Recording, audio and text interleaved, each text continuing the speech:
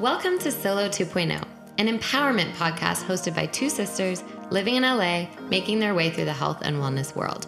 I'm Ryan Birch. And I'm Jess Sukan. Each week, we're committed to bringing you conversations with risk-taking, resilient guests from diverse backgrounds, Interviews with experts on controversial or misunderstood topics that will expand your perspective, and lively roundtable discussions with our mom, hormone health educator Candace Birch.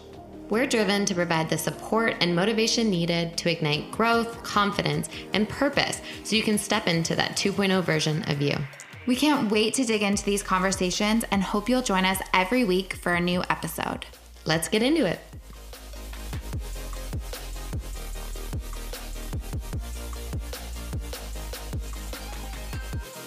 Welcome back to the Solo 2.0 podcast. This is Jess, holistic health coach and founder of Body Bliss by Jess. And I'm Ryan, co-founder of Your Hormone Balance.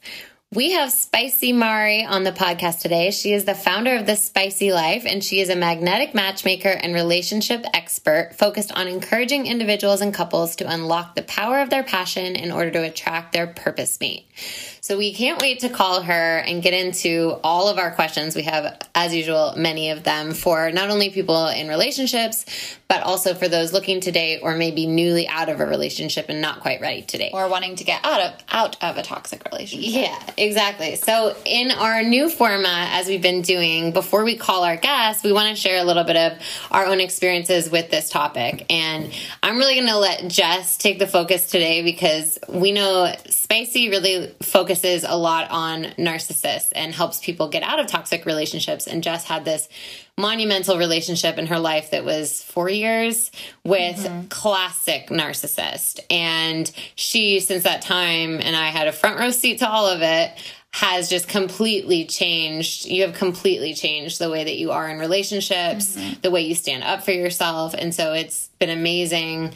And I was just praising the Lord the day you walked away from that relationship. But you've learned so much from it. So we thought it would be fun for her to share. So much fun. Get ready to share kind of what happened and how you found your way out of it. Yeah. I dated a complete asshole for 4 years. He was narcissistic. He was a cheater. He was a sociopath, I believe. But at the time I was a freshman in college. I had just gotten out of a short-term relationship, was actually not intending at all of getting into a serious relationship. I was definitely in party mode, trying to just meet as many people as possible. But for whatever reason, we found each other actually through this really superficial group on Facebook called the Top 10 Hottest Guys and Hottest Girls of University of Oregon, which I guess there was that group at every college. But at this time, I'm dating myself, but on Facebook, you could only friend people that went to your same school, and you could only have like one profile photo. So whoever controlled that group decided who was, gonna compete to be the top 10. So somehow I found him on there. I think he was number 3. And we started chatting through AOL Instant Messenger because that's the way you had to communicate.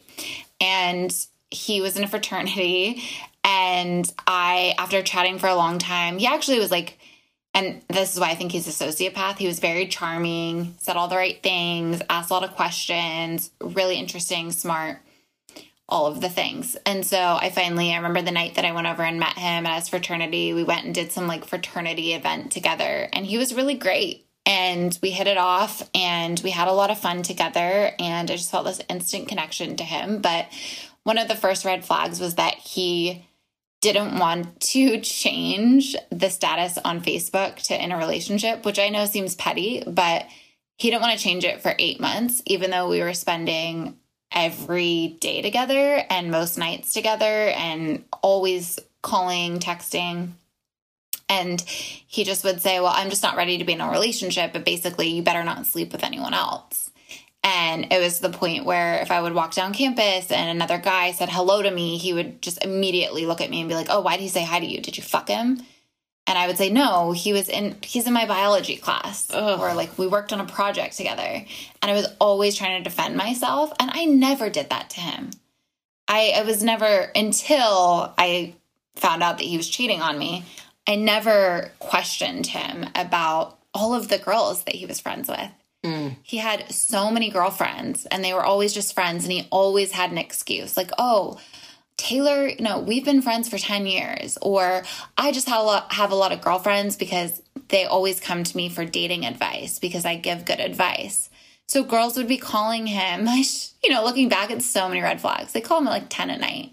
Be like, oh no, she just wanted advice about this guy that she's seeing. Oh. And so part As of if me, he knew how to give any shred of relationship advice. Oh, exactly. Like he's messing up your relationship if that's the truth, but guaranteed that's not why they were calling him. And if there's ever a sketchy call, he would always put it on them. Like, I don't know where that came from, and he always had an excuse. I think he was like the master of excuses, and they were usually pretty good that they would, I was sold like, oh, okay, I guess that makes sense. Or he would make me feel like classic narcissist that I was the one in the wrong. So if I would question him, he would say things like, what, I'm not allowed to have girlfriends? No, I've been friends with this girl for 5 years and we work on projects together and we have a connection and she has a boyfriend. Why are you even worried, And so he would just always make me feel like I was the dumb one. And it was her fault for everything, even though you were always an angel and never did anything wrong. Seriously, just such a good partner and good person, and just like always, it literally worked on you. I mean, I guess this is how these toxic relationships work, but you would feel bad and you would apologize for stuff you literally didn't do wrong. Yeah.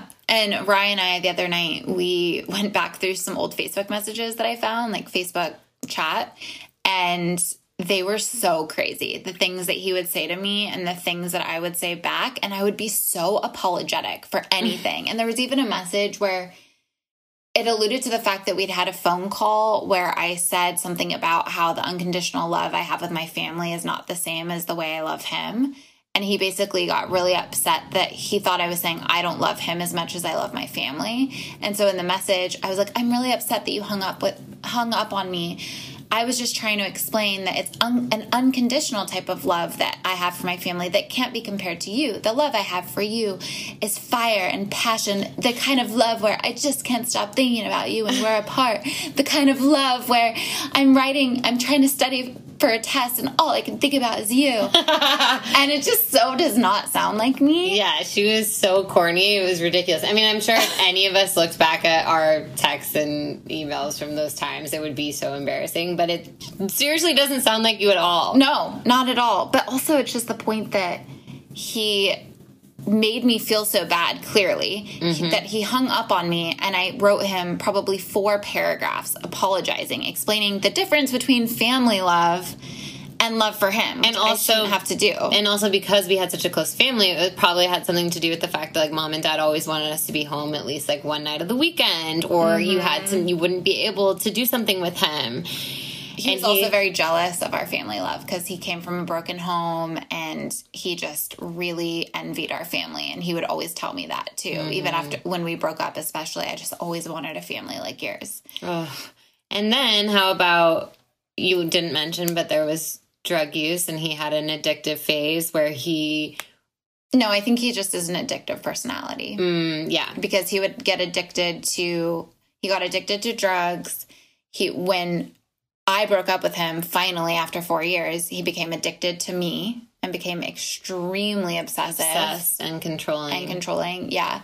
But yeah, essentially, in a nutshell, he talked down to me, always made me feel like I was less than, always questioning, always saying things that basically said that I wasn't enough, would always comment on the clothing that I wore. If I wore a low-cut shirt, he would say, like, why are you're asking for guys to want to screw you, wear a t-shirt. And so I would start having to dress the way he wanted me to dress. And for his eyes only. Could she ever show any skin? Yeah. And if I didn't respond to a text or a call, if I was out, it was constantly questioning if I had slept with someone else, which is classic. Again, when you're cheating on someone, you're the one that becomes really insecure that they could do the same thing to you. Yeah. So I later found out throughout the years that, I don't know how many women he cheated on me with, but I assume at least 10, because I found out about more and more and more. And even one of them, I went over to his house and they were studying for a test, and it looked like, and he was in a towel. He'd just gotten out of the shower, and somehow he made an excuse where it's like, oh no, Katie was just going over the test, our answers, and I just had to take a quick shower. And nothing's happening here, but we need to finish studying. I'll come over and spend the night later. Ugh. And so he came over, spent the night. We slept with each other. And then I later found out that night he had cheated on me with her. And then not to mention, the way I found out was that his roommate, who was a girl at the time, is the one who told me that he cheated on me with the girl because she and I were friends. I later found out they had been hooking up. Mm-hmm. And so it was just endless. And then he got into, I think his partying drugs, like popping an Adderall here and there, and drinking turned into more and more and more. So he became hooked on drugs and that just... I think the thing I was going to say that was crazy was he was going downhill, couldn't pay his bills because it was all going to his addictions. Yeah. But then when he would F up really badly with Jess, he would then come out and buy her, he bought her a puppy, Riley, who is the most amazing puppy, who my parents ended up needing to take in because she was in college. She couldn't care for a puppy. Yeah. She tried for a year or so, but I wasn't supposed to have dogs at the house. It wasn't a good environment for a puppy. And then another time he bought you, God, just like really expensive gifts, but he couldn't pay his bills. She was having to pay for dinner. Mm-hmm. She was having to sometimes cover his car bill or different things. And it was just like that kind of erratic behavior is just obviously such a red flag. Oh, yeah. I mean, there was one time where he cheated on me and I found out, and then he knew I had a big test I was studying for. So he walked through the library where it's silent and there's hundreds of students studying with a huge bouquet of tropical flowers and brought them to the table where I was studying and left them there. And then... Did that work on you? Yeah. It did, because then afterwards we had this whole conversation, this whole heart to heart. I'm going to change. I love you, blah, blah, blah. There's no one else in the world. I just, I have these issues and whatever it is. Like, he always had an excuse, a reason, a way he was going to do better.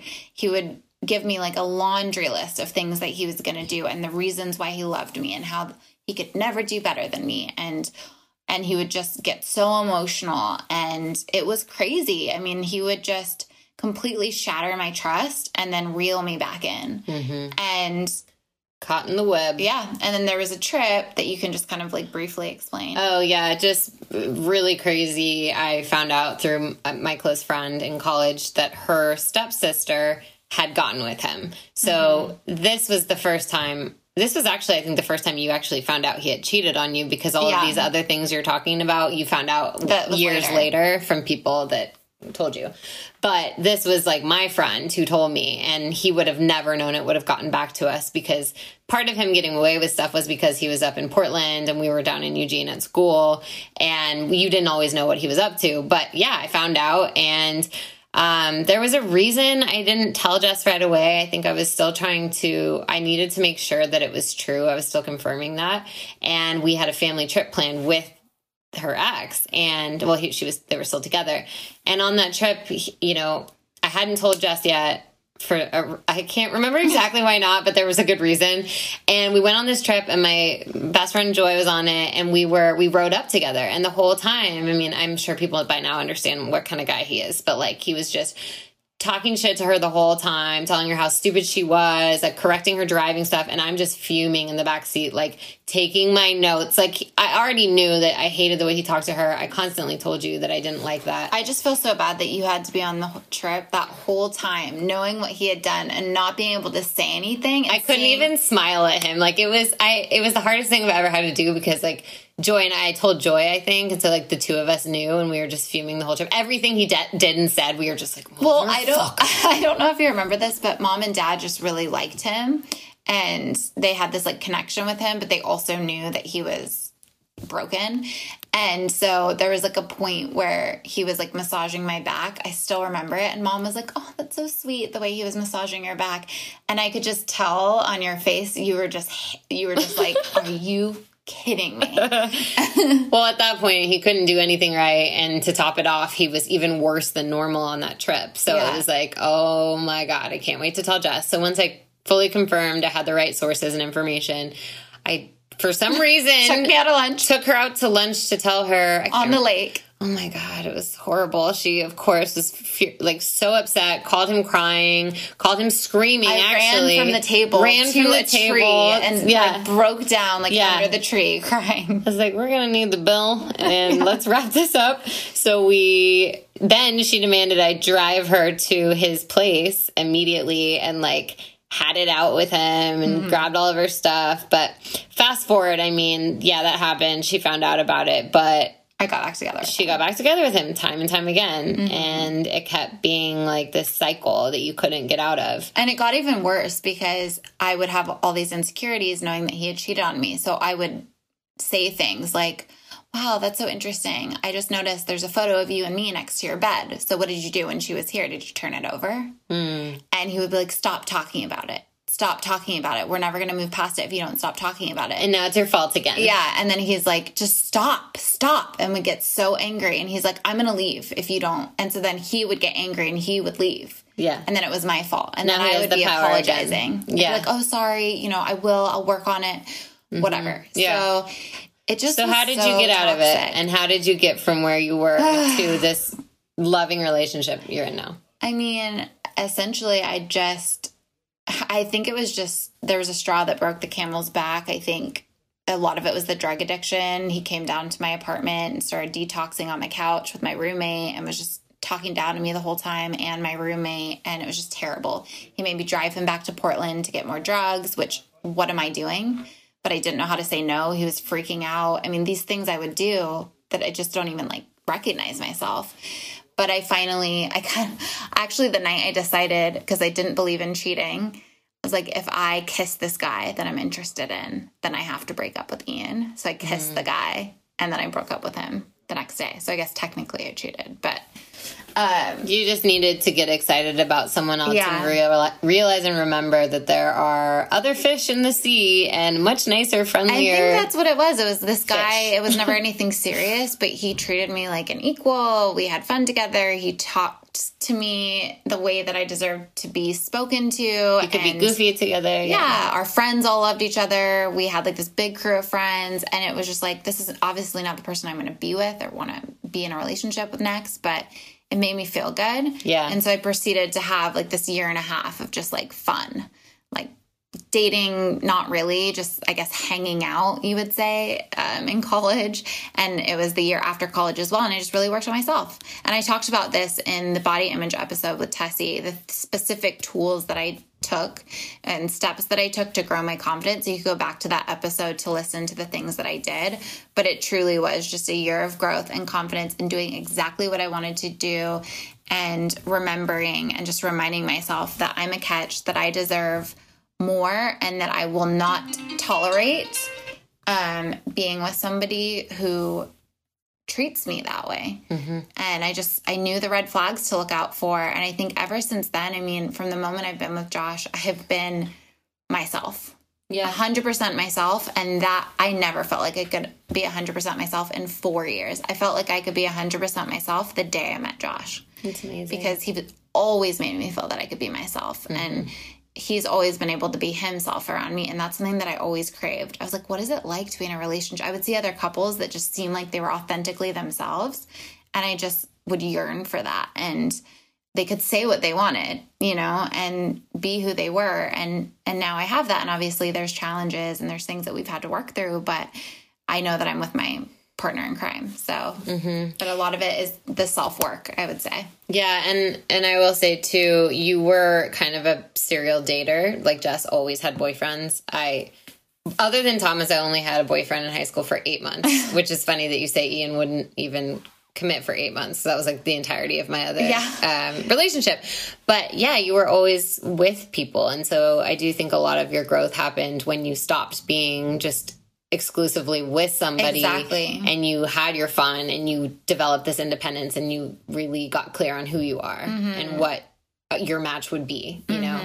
Yeah, I really admired that about you because you weren't in a lot of relationships because you actually, I think you always kind of knew like what was important to you, and you didn't need. I think I a lot of times was just looking for the validation from men that like, oh, you're pretty, oh, you're smart, oh, you're this, rather than trying to find it within myself. And so when I had that year and a half, I was finally able to do that for myself, and I've never felt more happy and empowered and excited. And it truly is, when people would always say, when you know, or like, you're gonna meet the person when you're not looking, when you least expect it, and I'd be like, hey, that's bullshit. And then that's exactly what happened. Yeah.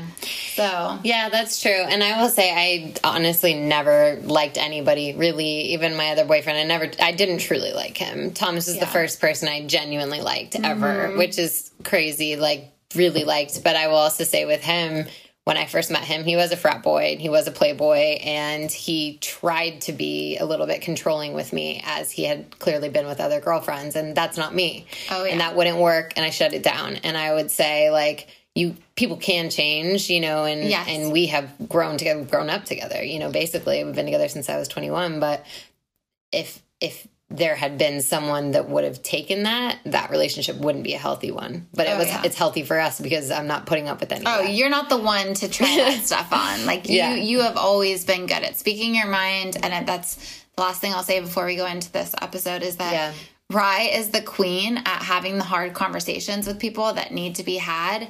And for the most part, being able to move past them in a healthy way, because you get it out there on the table, and it's not like you did this. It's truly just, I don't know, you just have this gift of communicating in a way that needs to happen that can sometimes be direct, and to me has been really scary. Sometimes, like, how does she do that? How is she so direct with those people? Because I'm always afraid of what people are going to think or saying the wrong thing. But you say it in such a way that I feel like almost all of your relationships have been strengthened, or they've ended because they needed to end. Yeah, mostly it works, but that's just, there's different forms of communication. And that's what we're excited to talk to Spicy about today, because for me, it's not always the best to get it out verbally with someone. Sometimes I've had to write letters. Sometimes it's Thomas and I might text when we're fighting because we're not speaking well, and then we keep our distance. And then when we're calmed down, we can have a better conversation. Yeah. So a lot of it is just feeling out the moment, the person, the communication strategy that will work best. I think I had one time recently where hard conversation didn't go over well, and I think timing and different factors were there. But to your point, it needed to happen at the same time for me to see whether or not our relationship should continue. But enough about us. Hopefully, this conversation will be super helpful for you no matter where you are at in your life. As I said, we're going to be giving Spicy a call right now, but quick bio on her. I mentioned she's a magnetic matchmaker and relationship expert, but we also wanted to share that she is the CEO of the Spicy Life, Inc., a relationship consulting firm, and she has mastered the method of fueling deep connections. With a BA in communications from the University of California, Berkeley, and an MA in communication from USC, she is truly a pro. She also has a dating certification from the International Dating Coaching Association, and she has been on tons of shows like ABC, Access Hollywood, E!, VH1's Basketball Wives, BuzzFeed. So we are buzzing to call her and get her insights, and we're going to give her a call right now. Hi. Hi, how are you? I'm doing fantastic. Happy to be chatting with you ladies. Yes. Welcome to the show. We've been looking forward to this all week. And we were actually, right before we called you, we were just talking about our own past relationships, particularly, this is Jess, my narcissistic, crazy ex that I was with for 4 years, basically my entire college career. And so I'm personally really excited to get your insights and tips, but I know all of our listeners are too, on relationships, touching on narcissists, and then also to learn about your spicy fundamentals. Beautiful. Okay. Excited to talk about this. So where are we beginning? Let's go. Yes. So before we get into all of the juiciness and the spiciness, and this is part of the spiciness, we want to find out when you realized that you had a gift for matchmaking and how you were able to turn it into a career. Because honestly, matchmaking, I always say, if this whole health coaching thing doesn't turn out for some reason, I don't see it going south. But if it does, my next up in line would be a matchmaker. So I want to hear all the details. Okay. So I learned very early on at a very young age that I had a gift. My mother was a single parent who was in multiple relationships. And every time she was in a relationship, I was like 5 or 6 paying attention to this lifestyle where when she was in relationship, she was happier, she was more glowing, she was nicer to me. I didn't call it disposable income at the time. It was more just like more toys. Um, I noticed like fine dining, like I got to experience everything she got to experience because I was her partner in crime. So I started to associate these relationships that she were in as like, oh, relationships are good. We have more, and mom is happier when she's in relationships. So I started pitching her when we would go out. I'm like at the gas station, I'm at the grocery store, I'm at Chuck E. Cheese, and I'm like going up to men because I also like want a dad. And I'm like, this is a win-win for all of us. Like, look how pretty my mom is. I'm a good little girl. You're like inheriting this family. And my mom was scoring dates left and right to the point where she was like married 3 times.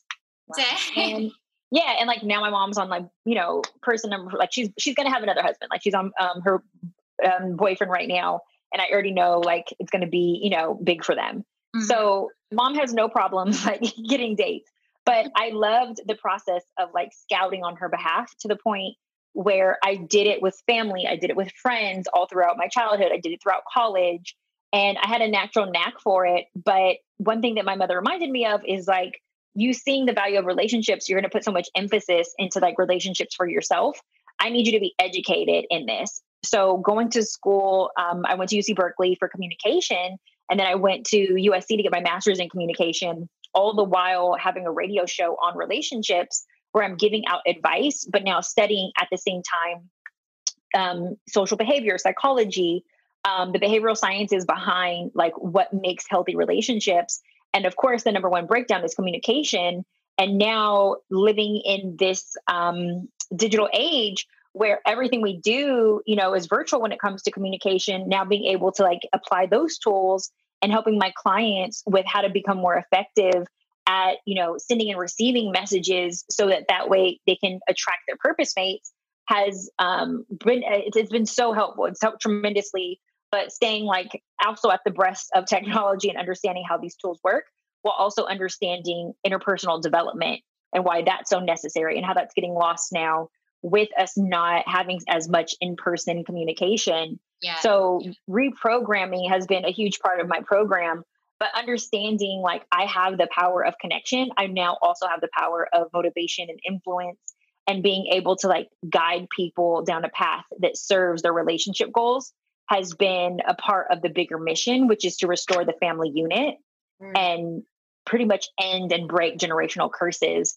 of disrupted family homes where their children now too are looking at their parents, trying to figure it out, where like, if I can coach you and help prepare you for that, you don't have to be that little kid looking for a daddy, and you don't have to be that little, girl like I was trying to set your mom up. Like mom now will have the tools to know what she needs. Dad will now have the tools to know what he needs if they just come and get the help that they need.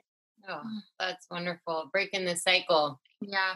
Yeah. And you can cut me off at any time because I know I talk a lot. Okay. So I speak for a living. So I'm already like, Your experience is so layered. It's very impressive. And one of the things that you really talk about a lot, helping people find their purpose mate, is a term I haven't heard before. And I love that. And I love writing about finding your purpose and career and happiness, but never put it that way for relationships. So can you define for our audience what that means in a relationship to find your purpose mate?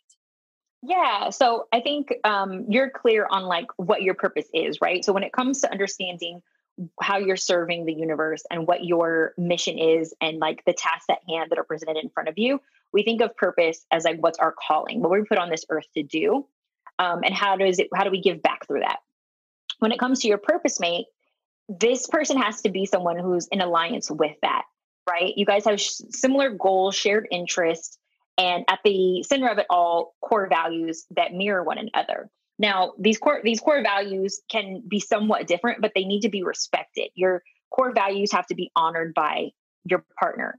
And when it comes to your purpose mate, this is the person who's walking in their purpose. While you're walking in your purpose, both of you guys have a similar mission in mind, or at least complement each other's mission. And you'll do anything that it takes to support your partner along that journey because you understand that it's bigger than you guys. You understand that the role that you play in each other's life will help catapult, not from a career standpoint, because that is a part of it, right? Like we want to be successful in our careers, but when we think about our purpose, it's really how we give back. And that may be, we may use our career as a vessel for that, but it may be in your hobbies. It may be in your philanthropic work. It may be in, how you give to the community, but whatever it is that is your purpose, like what you're striving to do, your purpose mate supports that and understands that like, that's the bigger picture. It's not always about just us as an individual. It's about us as a team, and we'll do whatever it takes to like build this empire together. So they're in agreement and in alliance with the bigger picture, the mission. I love that so much. And it's so much easier to achieve your purpose when you have that partner and who is in the ride with you. Although I will say I've been with my partner for 11 years, just about the same. And, there were so many places in our lives where we weren't at we were at different pages. Mm-hmm. And there were definitely, I would say, months where we would fight or have to work through things to come to the same page, but we always would eventually. And then we've been able to get through these things, like him going through law school or me quitting my job and starting over, and just being on completely different paths. But so how do you help people that like, you're in a relationship with someone that's solid and you love each other so much, but you hit these phases or places in life where you're just not on the same page and you really can't see eye to eye. How do you work through those things? Because I would say it was hard for us. And I would say, I think communication is one of my strong suits. So for people that aren't strong in that area, that can be a make or break place. Oh, absolutely. That's a great question because I don't measure relationships either by like the butterflies, the happy-go-lucky moments, the fond memories. I measure the health of a relationship by conflict resolution. So when you're presented with challenges in your relationship, right? Like things come up, crazy situations come up with family, friends, work. Like there's all these things that get thrown at you in your life that can throw you off, right? Even a change in like deciding your career path or children or you got to take care of family members. Like there's so many things, finance, there's so many things that are thrown at you. It's more of how do we handle these situations and what's our strategy? What's our game plan when I'm affected by you or when what you do as a decision making completely changes the game or changes the structure of what we set out to do. Mm-hmm. Or maybe you're lost or you're dating someone who doesn't necessarily know clearly what they want to do. Where do we go from here? How do we get through this? Or maybe today you just hurt my freaking feelings. How do we get through this, right? It doesn't have to always be the biggest things. Sometimes it's the small things. Like I didn't hear from you and I needed the love today. So how we work through those is what I like to do is set up like in our relationships, a game plan, a strategy set around an action plan where you both decide, okay, when we're dealing with conflict, this is how we're going to get through it. This is how we're going to support one another. And it often needs to be centered around you coming together in the relationship when you guys are both at peace, not when you're in the middle of the conflict, but when you're both at peace coming up with what the relationship goals are. So I like to give my clients an exercise of breaking up your relationship goals by 3 months, 1 year, 3 years, and then a lifetime. Okay. You break it up by those different time periods and the goals that you guys want to achieve together during those periods, or the goals that you want to achieve independently, right? So you make your list of independent, this is what I want to do on my own. And these are the goals that I have for our relationship and what I want to do with you.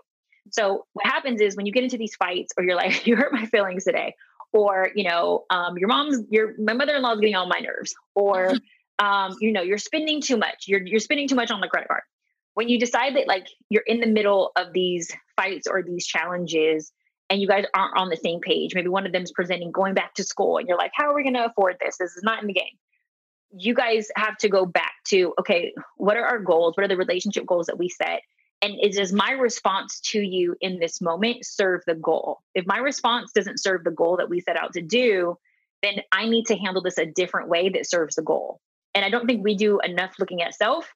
I think we do a lot of like pointing the finger at our partner, where our partner is or isn't, a lot of criticism on them, a lot of judgment on them, versus looking at how we show up and what we could be doing in responsibility for ourselves in the relationship. And when both of you guys are doing that for yourselves, like now you're working as a team coming together and saying, look, I'm taking care of me and you're taking care of you. But at the same time, we're coming together to make sure both of our needs are met. We're doing this pursuit together and this process together versus you pointing it and blaming me and me, you know, pointing the finger at you and, you know, critiquing you for what you're not doing. Does that make sense? Yeah, this is kind of coming at an interesting time because my husband and I have started to talk about like, how can we have better communication? Because we work craziness throughout the week and he works a lot of nights and things like that. He actually does like some virtual teaching. And so there'll be things that, you know, really irritate me. And I feel like I try to communicate well, but sometimes it just comes out in the heat of the moment. And it's not like the one you didn't take out the trash. It's like the last 10 things that you did that annoyed me just like came out in this like flurry of words. And it's like an attack, you know, and it doesn't happen often, but when it does, you know, we work through it, we talk through it, we get through it. But what we've started to implement is on Sundays, we sort of have like this weekly recap and we just started this, where it's like, okay, one positive, like one thing that I appreciated that you did this week. And then one thing that, you know, we want to work on, or like we would hope that like maybe you could work on, or that hurt my feelings or something, and just kind of get it up and talk about it right then. And then one thing that we can work on as a couple. So I'm kind of wondering, because it's been working well, but I also have noticed there's weeks where he's like, oh no, I don't have anything bad to say about you. This is funny to me. Sorry. I know.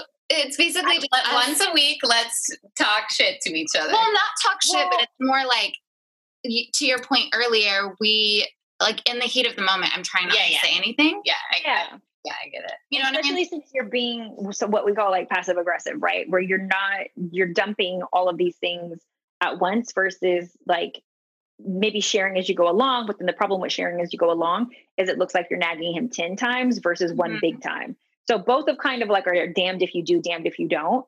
But I like your suggestion. What I do is, of course, like spice that up a little bit. Yeah, I'm like, spice it up. That's my question. I spice up your exercise with what I call the spicy tip jar.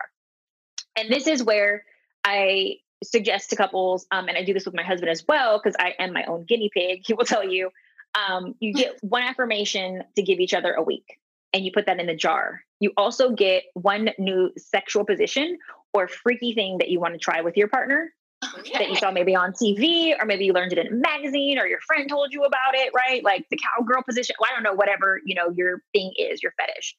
Maybe you want to dress up. Maybe you want to try, you know, some whipped cream. You throw that in the jar. Both of you get an opportunity to throw, you know, whatever that passion is that you want to try in the jar. And then the third thing that you put in there is the constructive criticism, the thing that you want them to work on, that you need more, you know, can you please work on not throwing the towels on the floor so much? Or can you please, you know, help me more with the laundry? Or can you please, you know, work on calling me back when you say you are? Whatever that thing is, we don't want to be nagging during the week, and we don't want to bring the energy down when you've had a long day and you want to just come home to your oasis, to your relaxation, and to what should be like your vacation from the hardships of your day, to, you know, the laundry list of like all the things that you've done wrong, where you failed. And so if you put these three things in the jar, now you and your partner have something to look forward to, and you also will switch it up and not know what you're going to get that week. So when you pull out the tip at the end of the week, it's on Friday, you guys pull out a tip together. So maybe he pulls out the affirmation and you pull out like the freaky position or the new restaurant you want to try or the activity that you guys want to do. But you each get to pull one out, and each week it switches up because you've been putting different things in there, but you never know what you're going to get. So that way you're not like waiting for the drear. Like it may be something great as well. It may be something fun. There's a reward waiting for you, or an affirmation letting you know how great you are. So that's my spin on it. How you, you know, get those spicy tips flowing, and you get to have more fun with your partner in the constructive criticism versus just pouring and dumping on them. Oh yeah. I mean, 1,000%, my husband will respond much better to this. There has to be something in it for them, right? Like it can't just be like the highs and lows, which I absolutely love. I make my clients give me that even after dates, or like my husband and I do those with each other on our days. But what you really, when you have some problems or some things you have to work on, like perception is everything, and knowing your audience is everything, and your husband is your audience. Like he's the receiver. So one thing that we make as a mistake as women is we instantly want to like tell them about themselves. We want to tell them what's wrong. And I do believe in being direct with certain things, but not everything. Certain things, I think that we need to really think about like who they are as a person and how they're going to receive that information. And oftentimes what happens is we tell them what's wrong with them, and it goes against their ego. It goes against who they believe themselves to be. So if we say, like, if your husband thinks that he's a leader or a master communicator, and then you go and you tell him like you suck at communication, he's going to receive that as you're crazy. You don't know what you're talking about. You're just complaining about me, and I don't trust your judgment, because that goes against my ego and how I see myself. And so you've lost your audience because he no longer trusts your position. And if all you do is complain, now he also thinks that like, well, this is just the way that you are, versus us building it as a sandwich when we do want to address things with him and telling him how amazing he is, asking permission, can you work on this thing? And once again, let me remind you how amazing you are. Does that make sense? I'm just speaking to the male ego right now. Yeah. Yeah. No, I think that is so important. And I feel like too, a lot of times when you're trying to communicate something that someone's done that's either hurt you or is making you feel a certain way, it's like there is this tone of blame. Of like, you did this to me. And of course, someone's going to be defensive in that moment. And so I think reframing just how you say things is really important. Yeah. I think exactly that. I'm kind of curious what your thoughts are on the love languages. Like, is that something that you subscribe to, or that you think it's important to know each other's love languages? Oh my God, absolutely. I think that the love languages are super important when it comes to feeding your partner's need. However, I'm also a huge believer that we should be trying to tackle all 5 of them. Okay. So and here's why.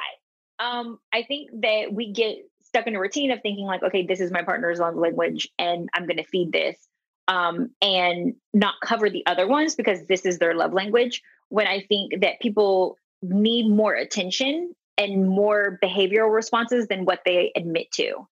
And the second element is that I think people are very unclear on how to express their needs. So I think it's one thing to say my love language is quality time. I think it's another thing to say my love language is quality time, babe. And it looks like you going hiking with me. It looks like you going to this baby shower with me, even though I know you don't want to go to, my girl Andrea's baby shower. It looks like you holding my hand when we're walking through the grocery store and just sharing with me your day. Like, we're not doing enough of this is what it looks like for me. We're just over dinner when we're first dating or in a relationship telling them this is my love language, and then hoping that they figure it out, or that they're so observant and so in tune with us that they know what it looks like for us. And we don't communicate that enough, what those expectations are. I call them love expectations. And so when we don't tell our partner what the love expectations are, they're just throwing darts, hoping that they make it and hit the mark. And then when they don't, we circle back and we're like, I can't believe you didn't get me orchids. I love orchids. Why would you bring me red roses? I haven't loved red roses since college. And they're like, what? And the way that they interpret it is, oh, I didn't hit the mark. I messed up. I'm going to fall back because I don't like the way that it makes me feel when I don't hit the mark.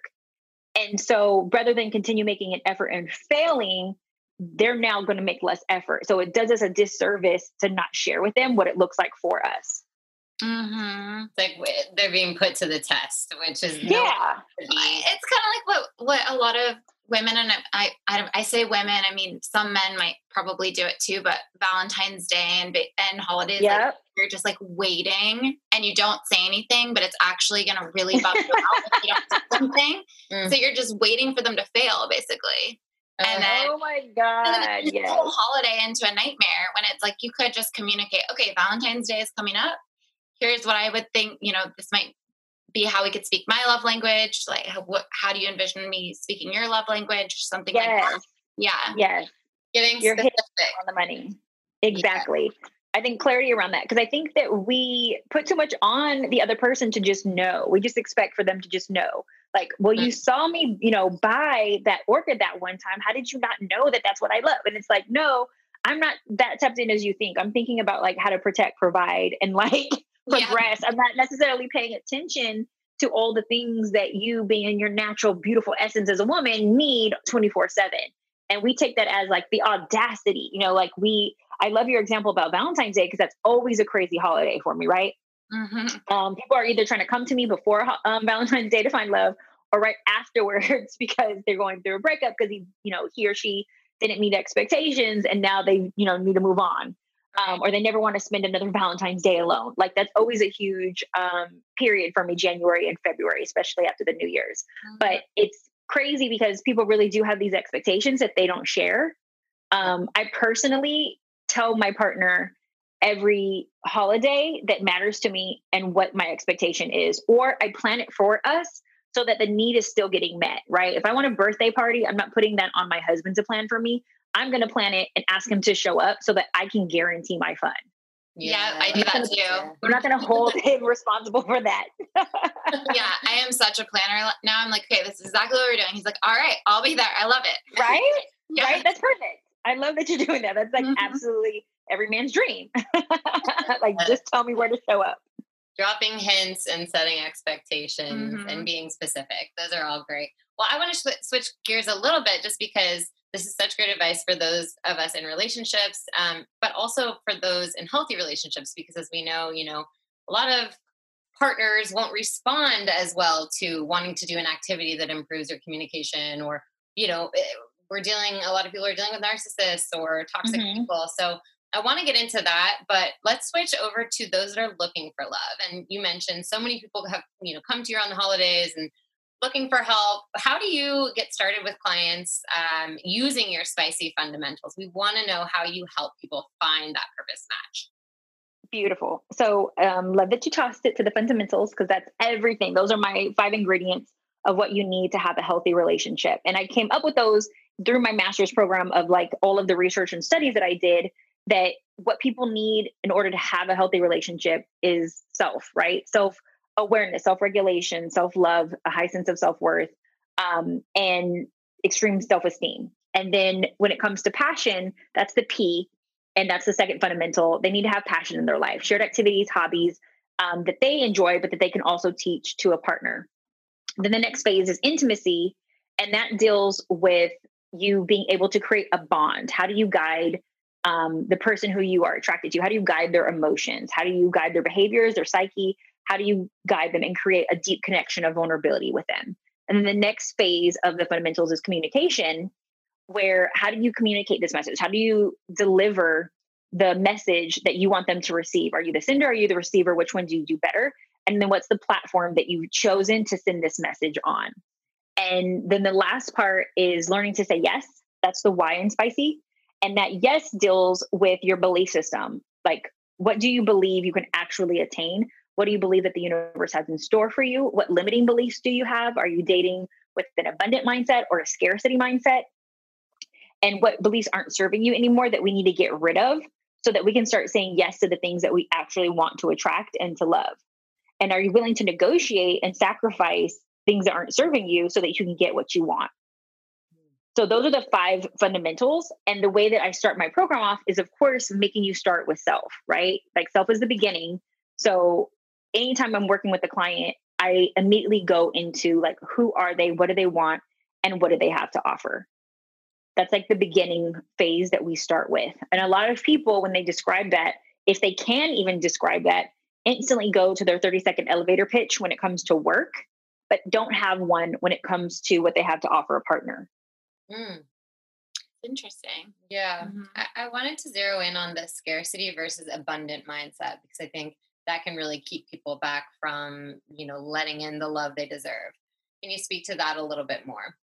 Yeah. So I think that there's energy influencers out there, right? I attribute the energy influencers to your genetic predisposition, right? Your family DNA, then the upbringing and the environment that you were brought up in, and then the next component, the relationships that you've experienced.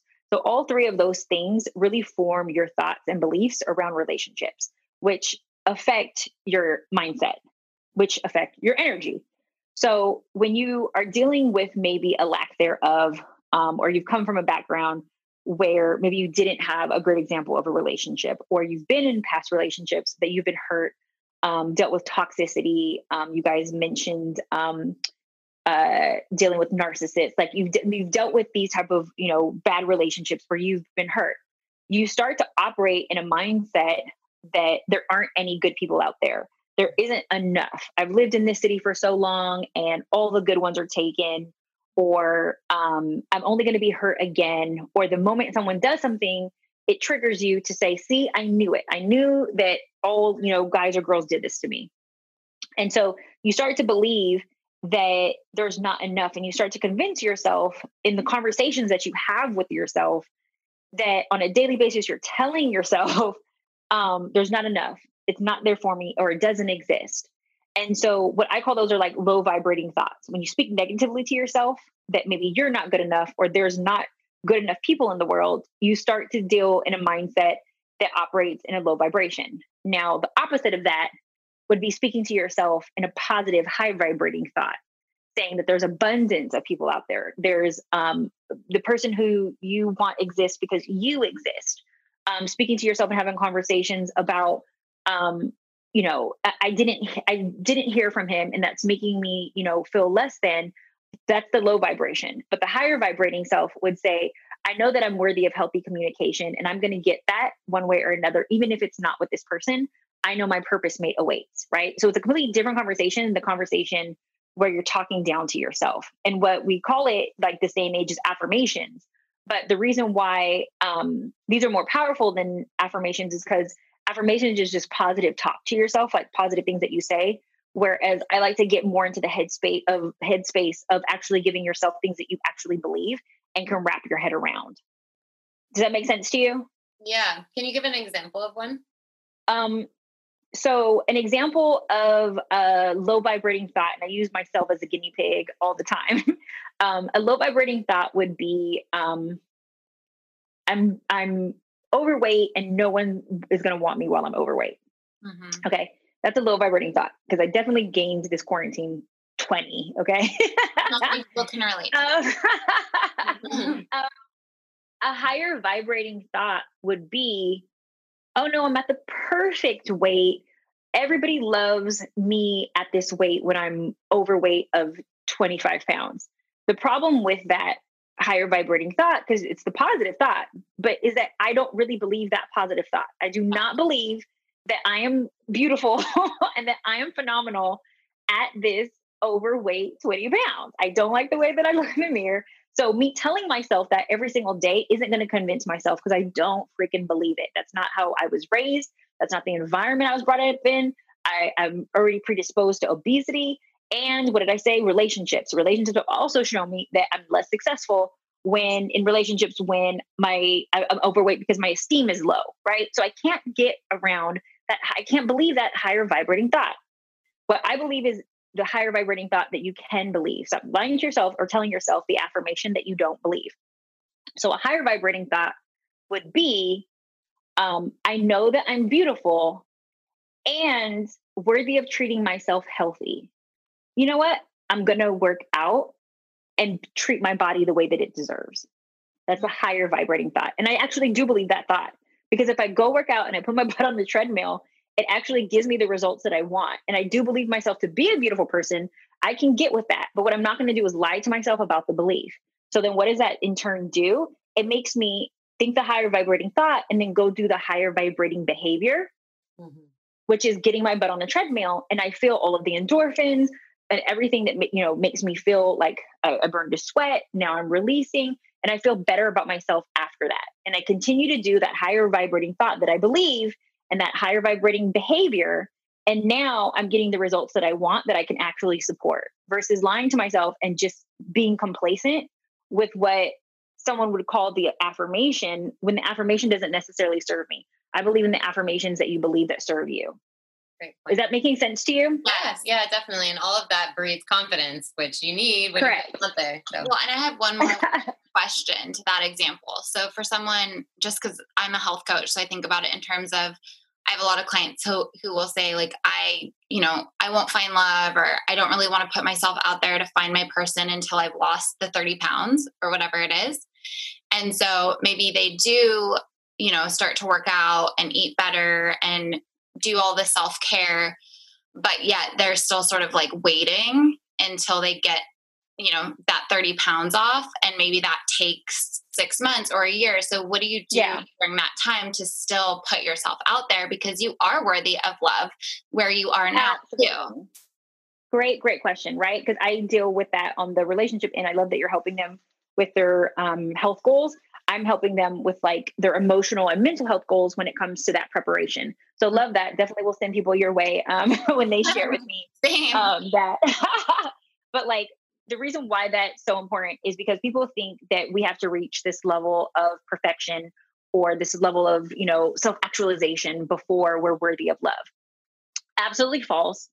What I like to tell my clients is that while they're in the process of working on themselves, they should still be putting themselves out there, because you still have to build the experience and also your muscles. And when I say muscles, I'm talking to rejection muscles, right? Because the more that you put yourself out there, the more you're exposed to the word no. But the more that you're exposed to the word no, or like you get the dating experience, you learn what you like, what you don't like, what serves you, what doesn't. And while you're in the process of sharing and doing all of these things, proving to the universe that you really want to be healthier, or you really do want to be more sexually attractive, you're also putting yourself out there to get more experience in learning not just about yourself, but building the rejection muscle of like, for every 10 no's that I get, I do get a yes. And so it desensitizes you to the rejection component, and you start to understand like, oh, this is just a part of the process. I have to go on 10 job interviews before I land like the dream job. And so I believe in doing the work in the process versus like, I'm not going to apply to any jobs until I'm the perfect candidate for this one particular job at this, high stakes law firm, versus getting out there, practicing what it's like to be on job interviews, practicing what it's like to, be out there when it comes to like dating, so that when you do have that person that is in alignment with you, that's right in front of you, you're ready to go. And so you're not going to be 100% perfect. You're never in life are you going to be perfect. But even when it comes to like weight loss or health, you want to at least start doing like, trying to accomplish like 50 to 60, 70% of like your goals, so that one, who you're getting in partnership with can believe you that that's actually something important to you, and that the universe can believe that that's actually something important to you. Because the way that you treat yourself and the way that you take care of yourself emotionally, spiritually, physically, is how your partner thinks that you're also going to take care of them emotionally, physically, and spiritually. So I believe in like proving it through the behavioral changes and through the work, not just through the words or the wishes. And so allowing people to see like, look, I'm doing the work, proves to them like, oh, I respect you, and I respect what you're going to be bringing to this relationship by you putting in that work. Yeah. Because it's never going to be 100%. Like, that's impossible to be like, have the perfect body before you meet that person. Yeah, They're not going to be perfect. And nobody expects perfection. They just expect effort. Yeah. And even just starting. I mean, it's like you can feel so crappy, like you haven't worked out in forever because you were sick or on vacation or just out of it. But then that one day that you get in a really good workout and you have some nourishing food and you have some great conversations with people that build you up, you all of a sudden actually feel like you look differently in the mirror. I think that it just because you're taking the steps, and you're feeling good, you look at yourself. First. Yeah. You look at yourself in the mirror and you see a different version of you after just even a day. For sure. And I believe in like negotiation.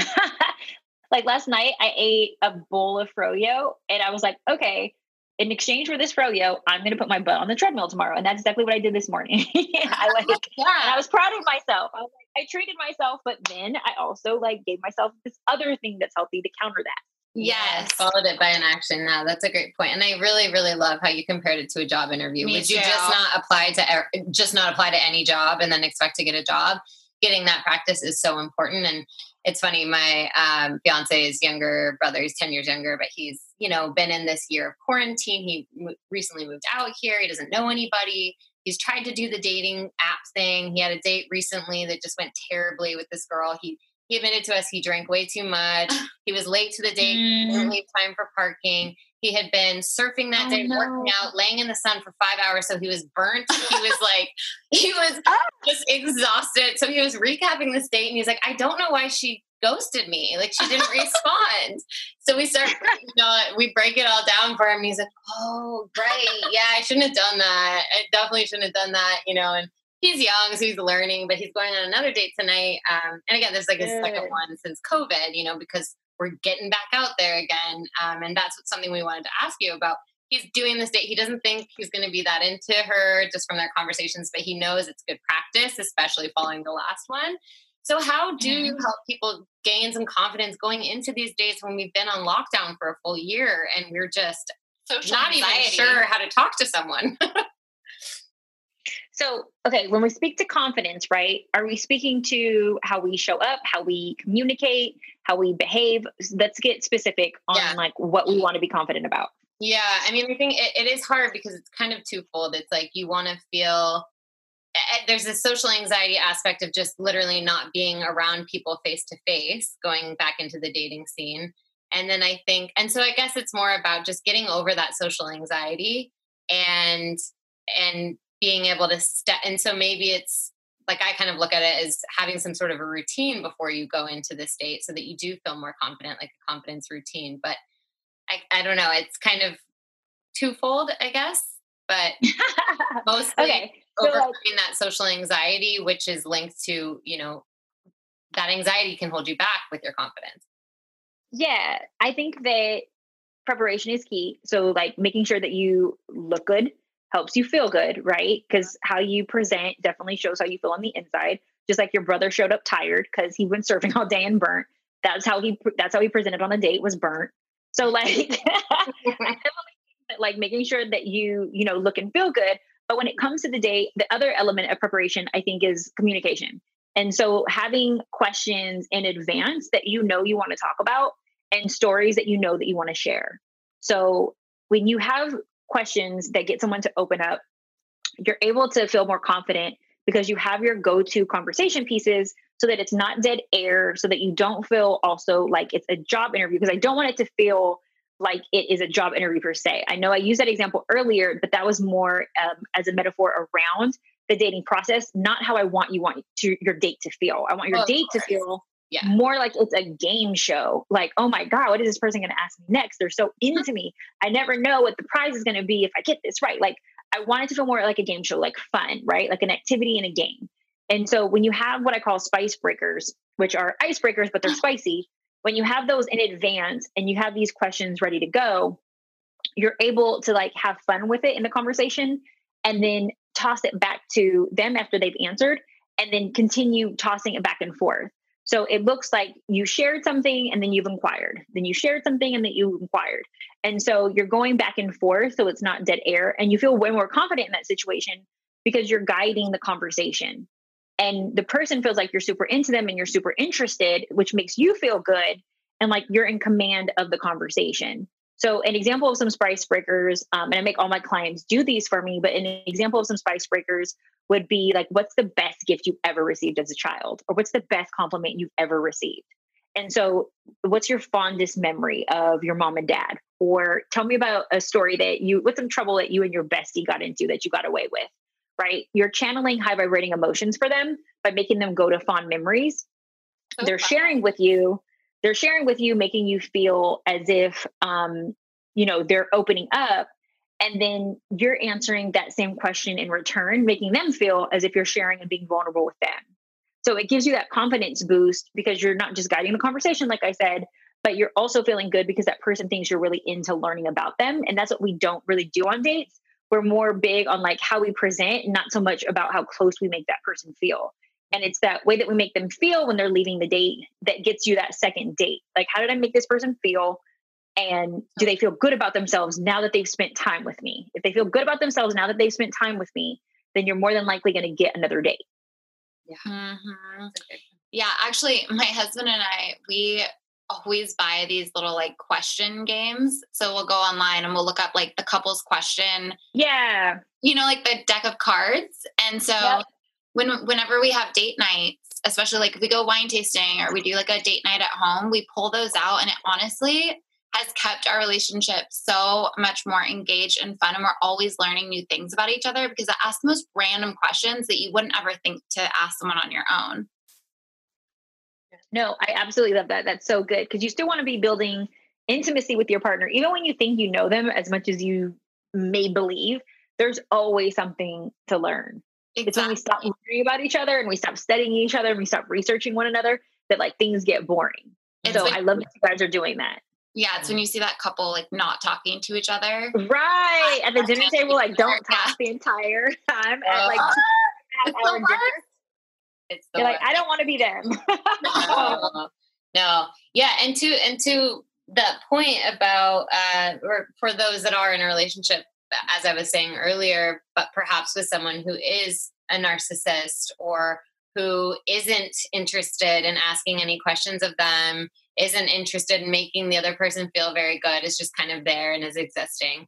How does someone who is in a toxic relationship like this really discover or have that aha moment to know it's time to leave? Or this is also a heavier topic, so it's I guess this is a whole episode within itself. I know it's how do you I'm trying to think how to phrase this because it's also kind of plays into deal breakers too. Maybe a better question is more about how do you find in a relationship, how do you know what's a true deal breaker versus, a lot of people have these kind of petty things that they say are deal breakers, but aren't necessarily maybe as severe. And so maybe that's a better place to start. How do you help your clients with that when they're questioning their relationship? What is really a deal breaker? A part of the curriculum that I give my clients is called a growth guide. And so that's like 60 pages of work, right? Of work that we do while they're dating and even before they get into the relationship. And so one of the exercises on there is them coming up with their deal breakers. And so majority of the time, like we don't have a clear, not just grasp on our deal breakers, but even action plan on how to apply them when they're broken. And so their deal breakers are your non-negotiables, the things that you cannot settle for or that you will not tolerate because they go against your core values, the essence of who you are, your moral compass, the way that you run and govern your life. Okay, your deal breakers break these things. And based on these deal breakers, you cannot be in a healthy relationship if these deal breakers are crossed. The problem is oftentimes people will even make this list of what their deal breakers are, but then not apply them when they get into a relationship with someone who makes them feel certain emotions that they are excited or they're passionate and, this guy's driving them crazy or, this girl's making them chase them and like they're feeling all these flood of emotions, but the person is broken, they're deal breakers. And even though their communication is horrible or, they've already cheated or they've already done, whatever the person's deal breakers are, they stay with them anyways. They don't override their deal breakers. And you asked earlier, like, how do they have that aha moment? It's not so much about the aha moment. Those moments come. The red flags are there that this person is not their purpose mate or that this person doesn't make them feel better about themselves, but actually makes them feel lower. But we stay because the person is feeling some type of void, right? They aren't giving us the love that we deserve, or they're not in alignment with our purpose. However, they're feeling the void of loneliness. They're feeling the void or need of acceptance. They're feeling the void of rejection. They're feeling so whatever these voids are that they're feeling that we're trying to overcompensate for, that person is giving us something. And whatever that something is more powerful than us overriding what's good for us or what's healthy for us. So we stay longer than we should. Mm-hmm. And we would hope that the aha moment would make the person walk away, but it doesn't. The person doesn't walk away until they've been hurt to the point where they can't be hurt anymore. Mm-hmm. So it's not so much this aha moment as much as it is, I can't take this stress anymore. I can't take this agony anymore. That's usually, in my experience, when we walk away. where we've taken all of the agony that we can take, all of the burden, all of the pain, and we're like, enough is enough. Mhm. Yeah. Do you, in those situations, do you suggest that people take a period of time to be alone and rebuild their sense of self before trying to jump into another relationship? How do you approach that with clients? Yeah, I like to recommend that when you're going through a breakup or you're going through a loss, I think of it like mourning the loss of a loved one, right? Because a breakup is almost like someone died. Yeah. When you're grieving, I believe that you should be taking time. I don't think that you should be using time as an excuse to not get back out there, though. And those get a little muddled. Sometimes we're like, oh, I'm healing. I'm healing. You've been healing for 3 years. Like, you're just afraid to date.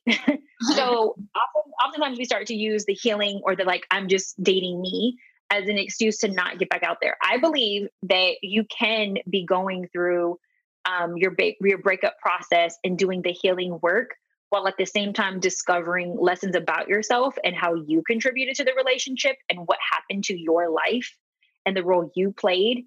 And while you're learning those lessons and researching and unpacking all the things that made you make those choices, also deciding to date again. I don't think that it needs to look like 6 months to a year. I think that it can be a process of you doing that while you're dating as well. Mm-hmm. Mm-hmm.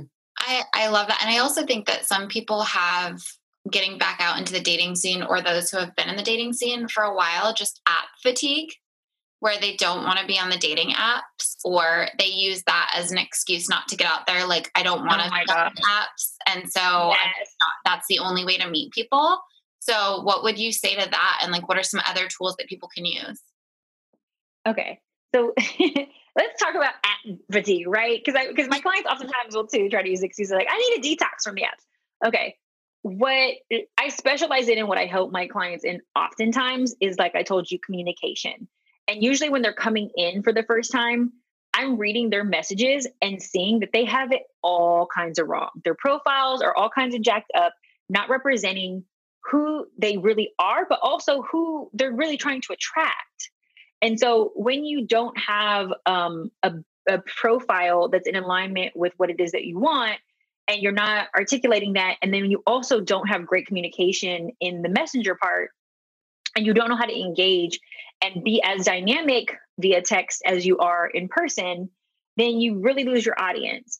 And so we get this app fatigue because we're doing the apps wrong. It is not the app's fault. The app is giving us over 100 people that we would never have access to in our normal everyday, because majority of us don't speak to strangers the way that we should. And so even for my women who are like, oh, dating apps don't work for me. Well, would you be speaking to those 50 people a day that you are getting access to on the apps in your everyday life? No, I'm not going up to men. Okay, let me get this straight. You're not going up to the one thing that you actually want. So we're working against ourselves by like not making any effort. Most people don't make enough effort when it comes to actually like shaping their love lives, or at least the role that they play in those. And I oftentimes will tell people, like, you should be doing at least one thing a day to serve your relationship goals. If you want to be in a relationship, what are you doing? You should be doing one thing a day to help you get closer to that goal. If you're not doing at least one thing a day, you don't want it bad enough. You just want it to fall in your lap. Yeah. What could be other things that people do other than being on an app to be like an action step for their day? Okay, so let me reiterate. You first need to have a great profile and know how to communicate on there. The second thing, though, that they need to be doing, or they could be doing, is activities, right? Getting back into hobbies that they enjoy and love. And people are using COVID as an excuse right now of not being able to do hobbies or activities. But a lot of people don't want to do the things that they love alone. And a lot of people are using this as an excuse to like isolate themselves and not get out there when there's a ton of other outdoor activities that they could be doing in settings where they can come across people. And majority of the time, we don't even do things as simple as smiling at the opposite sex or same sex, whichever you prefer. But we're not smiling. We're not smiling. And then people are like, oh, well, what about masks? I'm getting this a lot. What about masks? You can't smile under a mask. You absolutely can. You can smile under your mask because it then makes your eyes smize. Mm-hmm. And what happened to good old fashioned waving at someone and saying hello? Like, that's an open invitation right there to get someone's attention. And we're not doing that because we're so concerned about looking cool or, what is someone going to think? They're going to think I'm so desperate that I said hello to them. So you would rather stay alone than wave at someone. Like we're not really thinking about this from a logical point. We're thinking about this from an emotional point, and we're super, super in our egos versus like the abundance mindset of what I like to think of is like, I welcome love. And in order to prove to the universe that I welcome love, I have open arms and I share that energy with other people. I connect with other people. Majority of us aren't connecting. We're not doing basics like smiling and speaking. If there's someone I want to talk to, I go right up to them and I talk to them. And I instruct my clients and I teach my clients how to do the same. I would also say, if you're not quite ready for a dog or, an animal, but you are open to like fostering an animal, like a dog, any dog. I'm telling you, I'm married, but I've never met so many people in my life since getting a dog, because it opens up this world of other dog owners and people who come up to you just for an excuse to pet your dog. And then you start talking, That's such a great one. I love that one. But a lot of people are getting animals for companionship so that they don't have to talk to people. Yeah. But that's actually a good one, because people who are real animal lovers connect so much. And even if you don't have an animal, you're absolutely right. Like it's such a great conversation piece. And go to animal parks, like those little doggy parks and stuff. Like so many men and women there who are single, ready to mingle. That's a really great one. So many eligible bachelors that I've told my girlfriends that are single, I'm like, I need your dating app or something, because I meet all of these like cute guys who love their animals so much and are so conversational. I sat at the dog park for 20 minutes talking to these like amazing men, and I'm like, oh, I wish my friend was right here. So you'd be a good match. Get their info and then set your friend up later, okay? Oh, true. I'm big on the referral system. One thing that I was very curious about that you talk about is the difference between alpha and beta men and women, because I've never heard someone talk about that before. Can you elaborate on that? And how do you know which one you want to attract? Okay. So one thing that let's be clear when it comes to alpha and beta energy, that I'm really speaking to feminine energy and masculine energy. And so alpha sits more in their masculine energy, and alpha is going to be operating more from inner strength, responsibility, confidence, direction. He's going to be a very disciplined person, a protector, courageous, right? That's the alpha man. A beta man is going to be more comfortable sitting in his feminine. It doesn't mean he's a woman. When we speak about energy, it's not talking about gender. It's talking about energy, and we're all born with both energies. It's just which one you lean more into. And so a man who is a beta man is going to be more comfortable in his natural, like feminine energy, which is being loving, tender, emotional, kind. He's going to be more of a creative, more of a filler. He's going to be more nurturing and more of a sensitive person. And so based on your energy as the person dating him, you have to decide, like, do I want the alpha or the beta? And not just what do I want, but which one am I compatible with? Because majority of us don't, because we don't work as much on self as I would like, which is why I have self in my program. Self is the most important thing. You have to know not just who you are, what you want, what you have to offer, but also what you're most compatible with and how you operate and show up in the world and how you thrive and whom you thrive with. And so majority of us say we want this thing, right? I want this alpha man, or I know I'm much better with beta man. But like, how do you function and how do you operate? And are you able to attract what you say that you're attracted to? Because majority of us will say, because alpha men have been more celebrated in this world, majority of us will say we want the alpha man, but yet we show up as an alpha woman and we don't know how to attract or keep the alpha man because we don't know how to sit in our feminine, which needs to balance his extreme masculine energy. So it's really about energy management and knowing not just what you want, but also what you're willing to do, right? What did I tell you about learning to say yes? In my program, it's about like, what are you willing to sacrifice or give up or negotiate in order to have what you want? And a lot of the clients that I deal with are these alpha queens, and I am an alpha queen that married an alpha king. But a lot of us don't know how to operate and pivot our energies because we deal with like so much needing to be in our masculine energy when it comes to like our workplace and being like, you know, badass, boss bees, that when it comes to being in a relationship, we don't know how to allow someone else to guide or lead us and sit in his natural masculine. And so when we don't know how to do that and we're not willing to sit in our natural feminine, then we usually are more compatible with a beta man. If we want to sit in our natural masculine, we should be more with a beta man. Okay, I like that because it doesn't mean, to your point, that an alpha can't be with an alpha. I feel like that's how me and Thomas are. But we can be fiery. We can have these big, but we at least know how to work through it and have that balance of energy. So it's not that you have to be with the opposite type. You just have to have a balance of energy. Yeah, I don't believe you have to be with the opposite. I think that's rhetoric that's put out there. And I think that if you are a woman or a man willing to pivot and learn how to function with the sign that you are attracted to or the energy that you're attracted to, let me say that, when you know how to function with that, you can still create compatibility in that. And you have to learn how to function no matter who you're with, whether you're with an alpha or a beta or, a feminine or masculine, even woman. You have to learn how to pivot with your partner, how to dance with your partner. And if you can't get that down, you're not going to be able to be with anybody, beta or alpha. Mm-hmm. Yeah. So either way, you got to learn. Yeah. Great point. I loved the episode with you and your husband, by the way. I listened to it. Oh, you did? Yeah. And I was telling Rye, there was a moment, because I listened to it when I was driving over for another podcast we were recording last week. And I was like, oh my gosh, it was the sweetest moment when he was like, yeah, honey, you were in your wounded feminine. And I was just like, oh my God. If I said that to my husband, he'd be like, what are you talking about? Taught him well. Yes. It was so You're making me crack up right now. I'm sorry.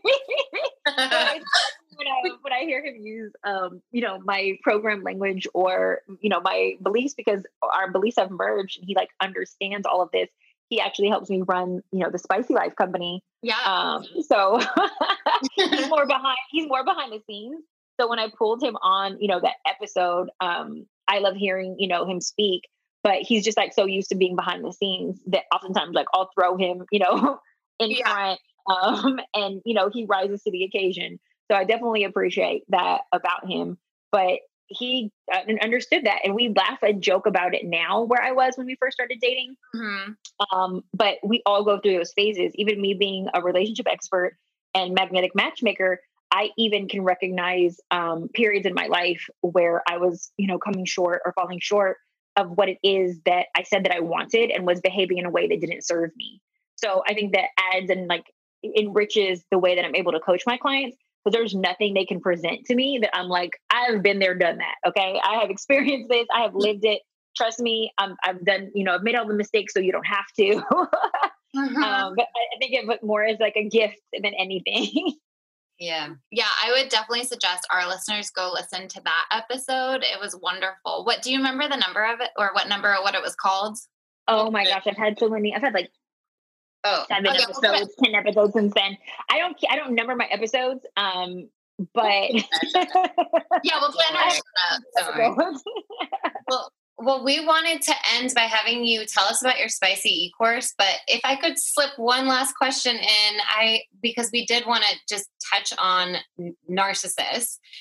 Are you able to give us cliff notes of just, especially for those that are out there dating or looking for a mate, kind of what to be aware of or how to identify a narcissist? And can you successfully be in a relationship with a narcissist?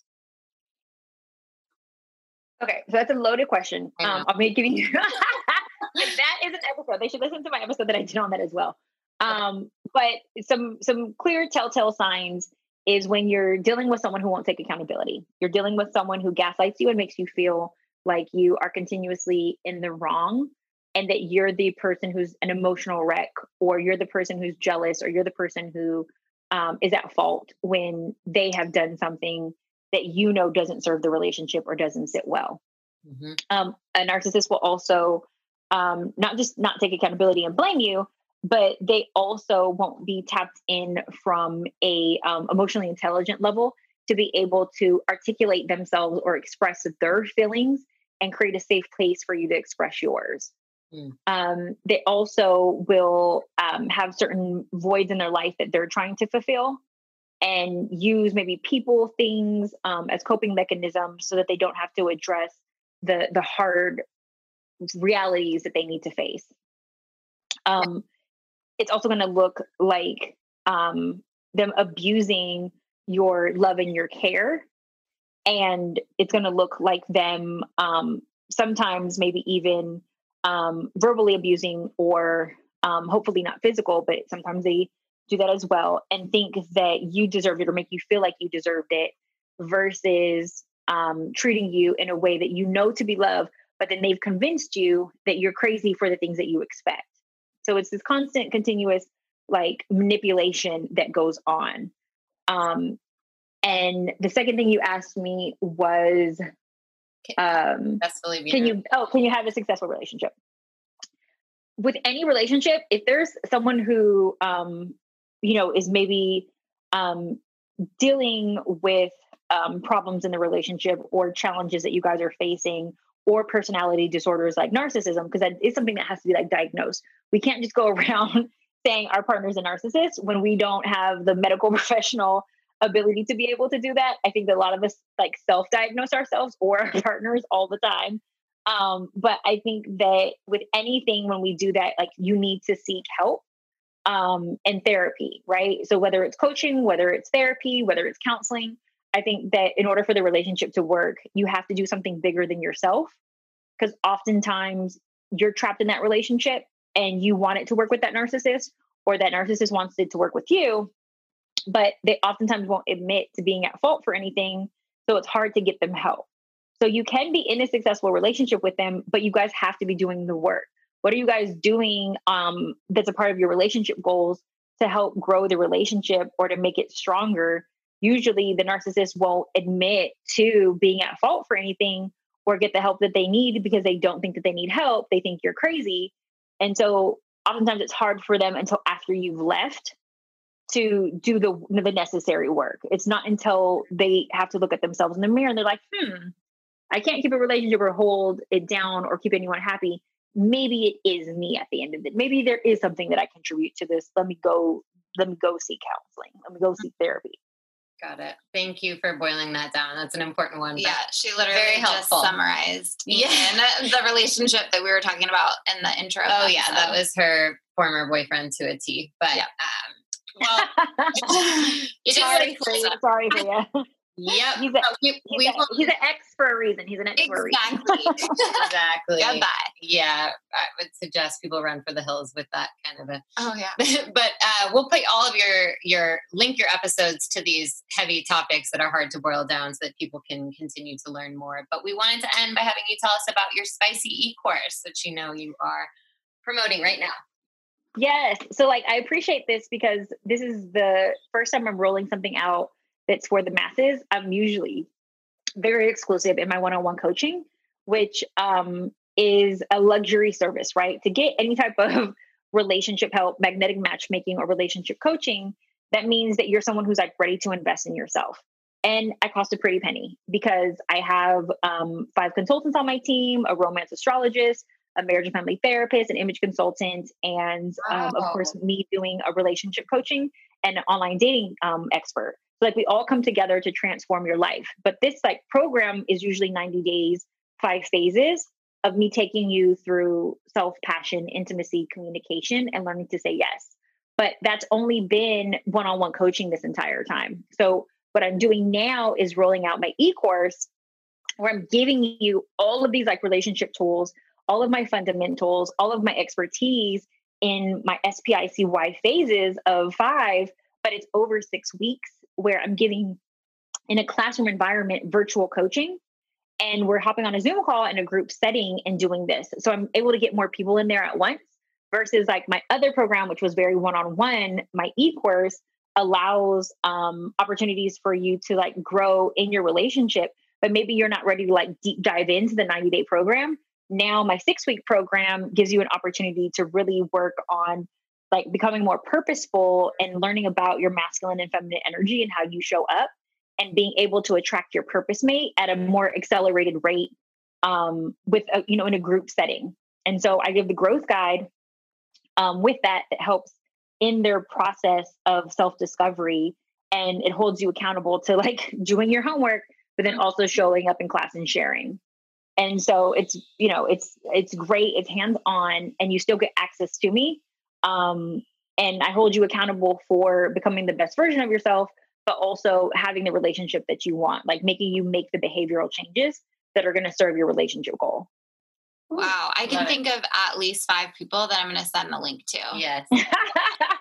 I'm running a special for it right now, so please send it. The program for the 6-week e-course is $2,000, but I'm offering $500 off right now to your listeners. Oh, wow. They can take advantage of that special. I'm only going to be running that special for a little bit while longer, but the offer code is Get Spicy 500. Perfect. And it comes down to $1,500 for them. Oh, that great. is oh my gosh, that they're going to walk away. I just cannot wait for people to take this course. I want to take the course. Yeah. Well, thank That you. would be awesome. Thank you so much for all the time. We will share your Instagram, your website, all of that in our show notes. But we've learned so much today and really could have done this in three different episodes. So yeah. Oh my gosh, I love it. Thank you so much for having me. Of course. How do people find you other than your website, but on your Instagram? What's your handle? Yeah. So you guys can always play with my Twitter or stroke my Instagram, as I say, at Spicy Mari, SPICYMARI, or go to thespicylife.com. You guys can also listen to the Spicy Life podcast. By all means, schedule a free consultation with me on the spicylife.com website, or look to register in my e-course, thespicylife.com/e-course. But like I said, even if you DM me, I love for people to reach out. So that's always the best. Social media is always a great way to reach out to me, or the website. Perfect. Amazing. Thank you so much. This has been incredible. Thank you. Okay, you guys enjoy. Have a fabulous week. You too. Bye. Okay, bye. Wow, well, you heard us trying to jam-pack the questions in there because there was so much we wanted to talk to her about. We highly encourage you check out our show notes and tune into some of her episodes because there's so much value that she offers, and hopefully check out that course if you're looking for love as well. And of course, if you've been enjoying these interviews and our new format, we'd love to hear from you. Click rate, review, and subscribe, and let us know what you think. That really helps us grow. Yes, and remember, even if nothing feels right today, you tuning into this podcast and opening your mind is enough. Change doesn't happen overnight, so be patient, kind to yourself, and good things will come. See you next time.